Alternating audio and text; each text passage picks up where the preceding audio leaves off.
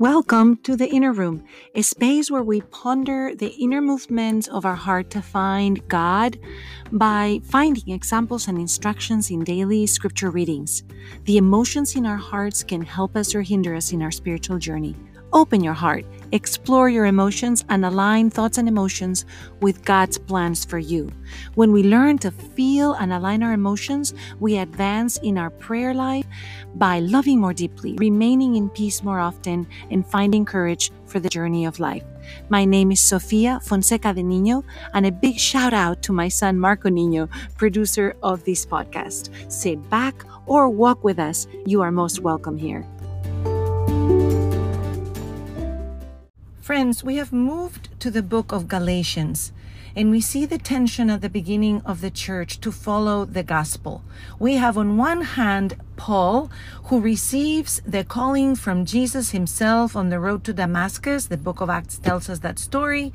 And then we've got the apostles, who of course walked and were taught by Jesus.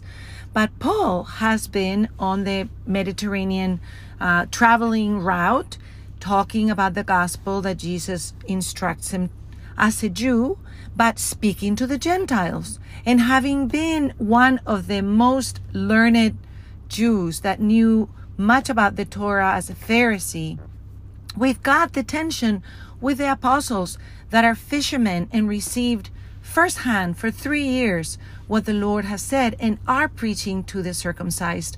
So we see the letter talking about those budding moments at the beginning of the church where authority was being established and truth was being established. And friends, we can learn much from that dilemma. On one hand, we have Paul first preaching without consulting with the apostles, and then finally coming to Jerusalem to consult with them, to tell them that he was preaching to the uncircumcised, and the apostles agree. However, in the church of Antioch, we have a dilemma when Paul calls Peter, in the letter he calls him Cephas, because he's the rock, right? And that's the word for the rock.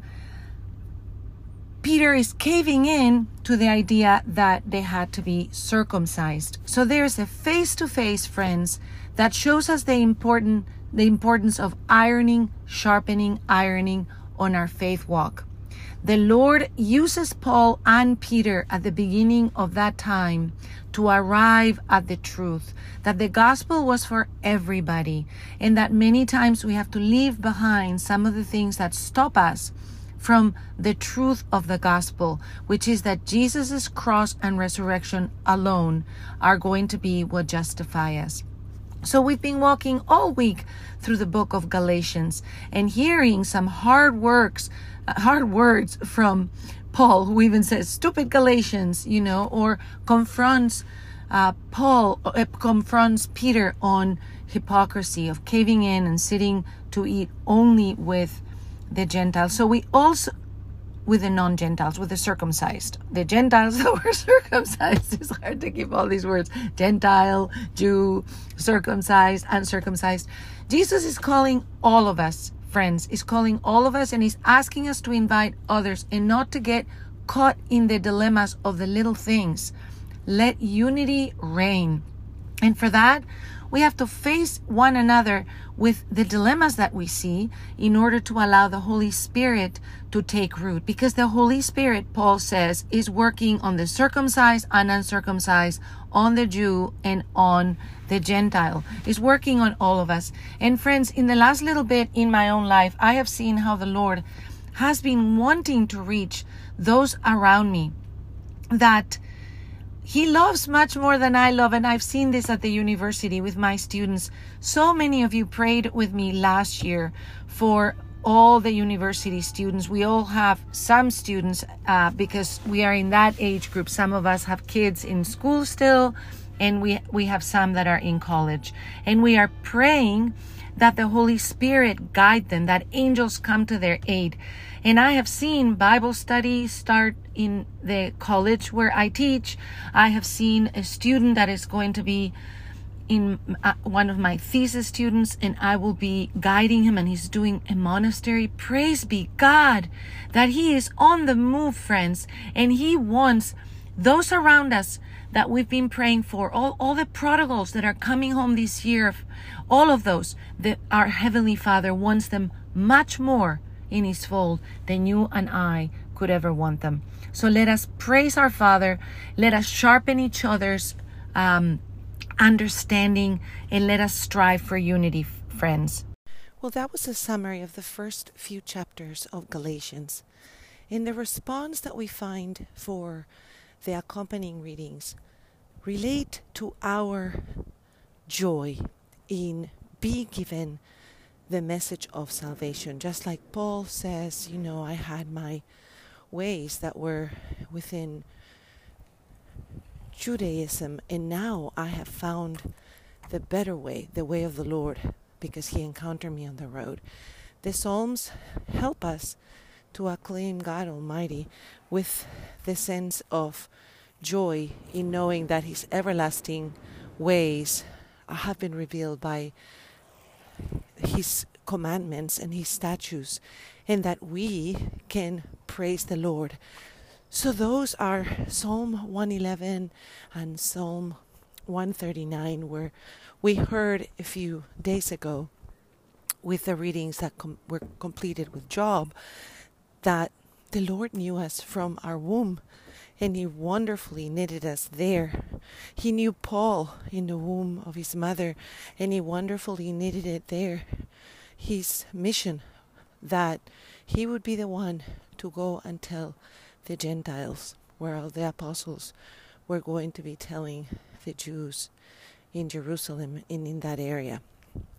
For you and me, brother and sister, the mission continues. This is a moment to ponder, look at all the ways in which the gospel of the good news had to travel, the lands, the times, the spaces to reach you and me today. All the hardship of other brothers and sisters, what they had to endure to get that message to come through the ages. 2,000 years later, it has expanded, but it hasn't reached everywhere. And it sometimes feels like we have to go like the apostles to other lands. But friends, we are invited right where we are, in the midst of our homes, our families, our workplaces, to take a step to be light for the world. When you hear the message, you have to take it to heart, that it is you who has to expand that boundary of what was given to you and share it with someone else. So make it a point today to share the good news, friends, in the middle of all the hardship and all the news we're hearing. When you turn any news channel in any avenue, whether it's a newspaper or a social media channel or a TV channel, so much of what we hear is not good news. Turn on the channel of good news by asking someone else to open up their Bible. Where are the accompanying gospel readings taking us as the church walks through the book of Galatians, and we are asked to think about the statutes of the Lord, giving us everlasting life and being a covenant that he remembers forever? Well, we're walking through the book of Luke, the Gospel of St. Luke, and we find Jesus approached by people who want to be instructed. So the first thing that I enjoy is to have that heart that wants to be instructed. And we have several stories. One is the man who approaches asking, what do I have to do to inherit eternal life? Friends, asking good questions is one of the most important things that we can learn in life, because the quality of our life is going to be related to the quality of our questions.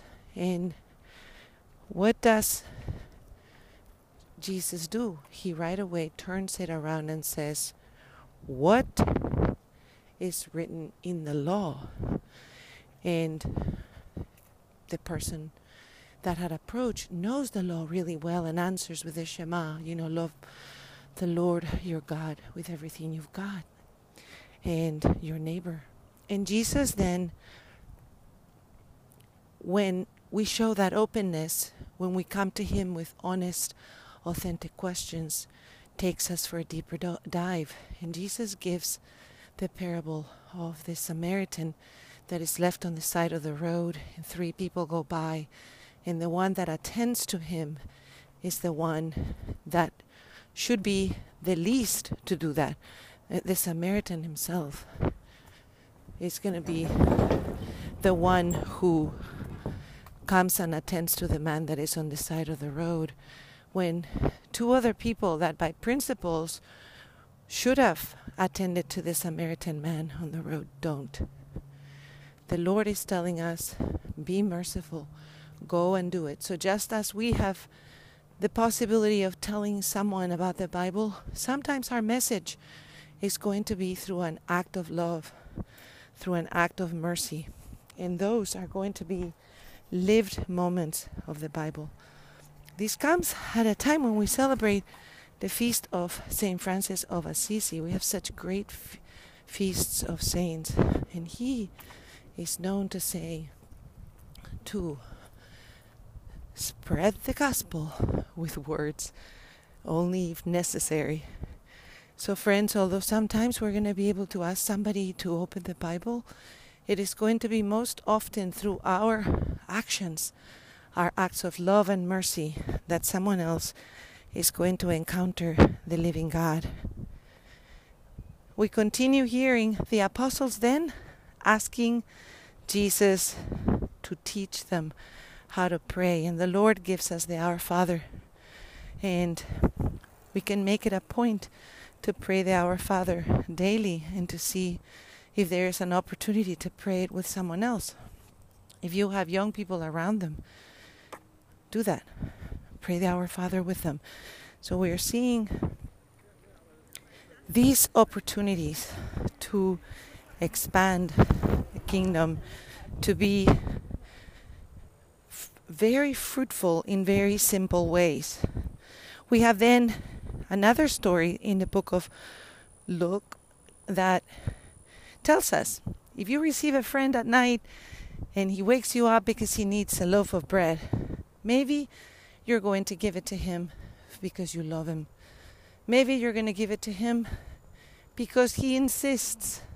So friends, let us not grow weary of inviting others to the gospel, of inviting others to church, or inviting them into a Bible study, because it will be the persistence that at some point will make this a successful story of redemption, that someone will understand, this friend keeps insisting, let's go and see what this is all about. And then finally, we have a story that is very bold about Jesus having driven a demon from the crowd and people accusing him. So some acts of mercy or some good deeds may not be understood by everybody, and we may even receive some pushback on them. So we have to stay the course.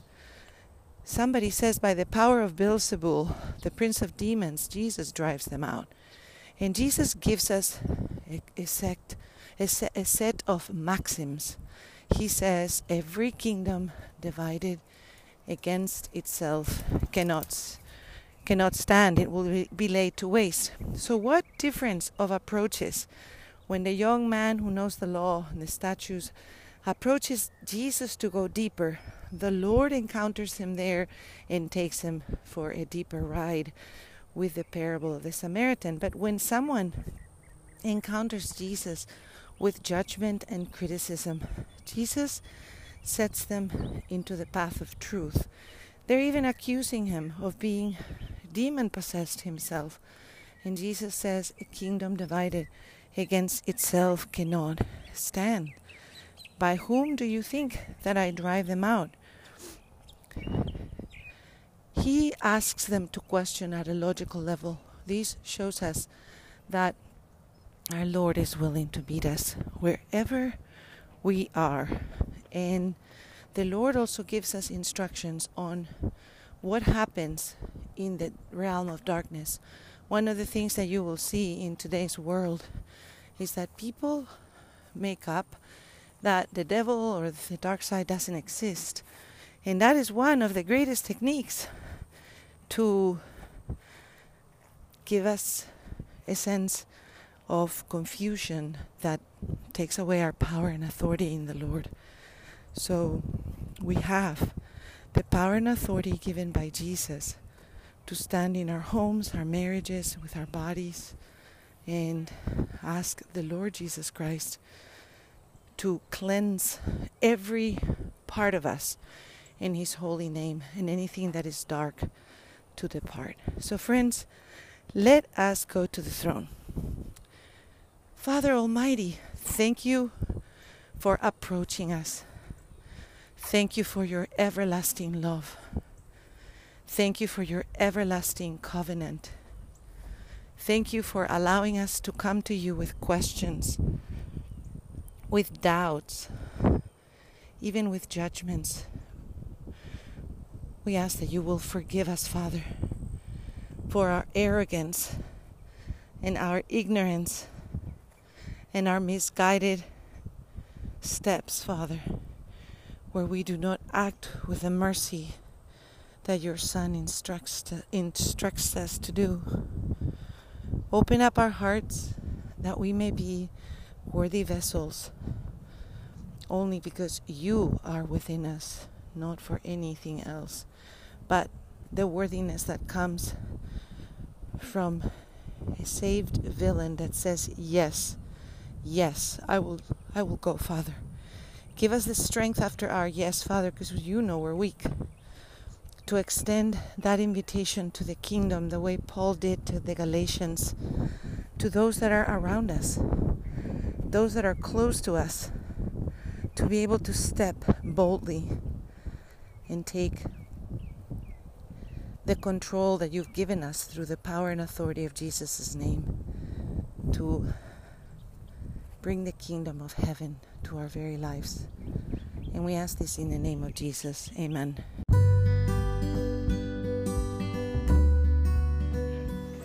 Hello, this is Sofia Fonseca de Niño, and I welcome you to this Inner Room. You can find us on Facebook, Twitter, and Instagram under the Inner Room, Emotions in the Bible, and we would love to hear your questions, your ideas, or your comments. Thank you for joining us today.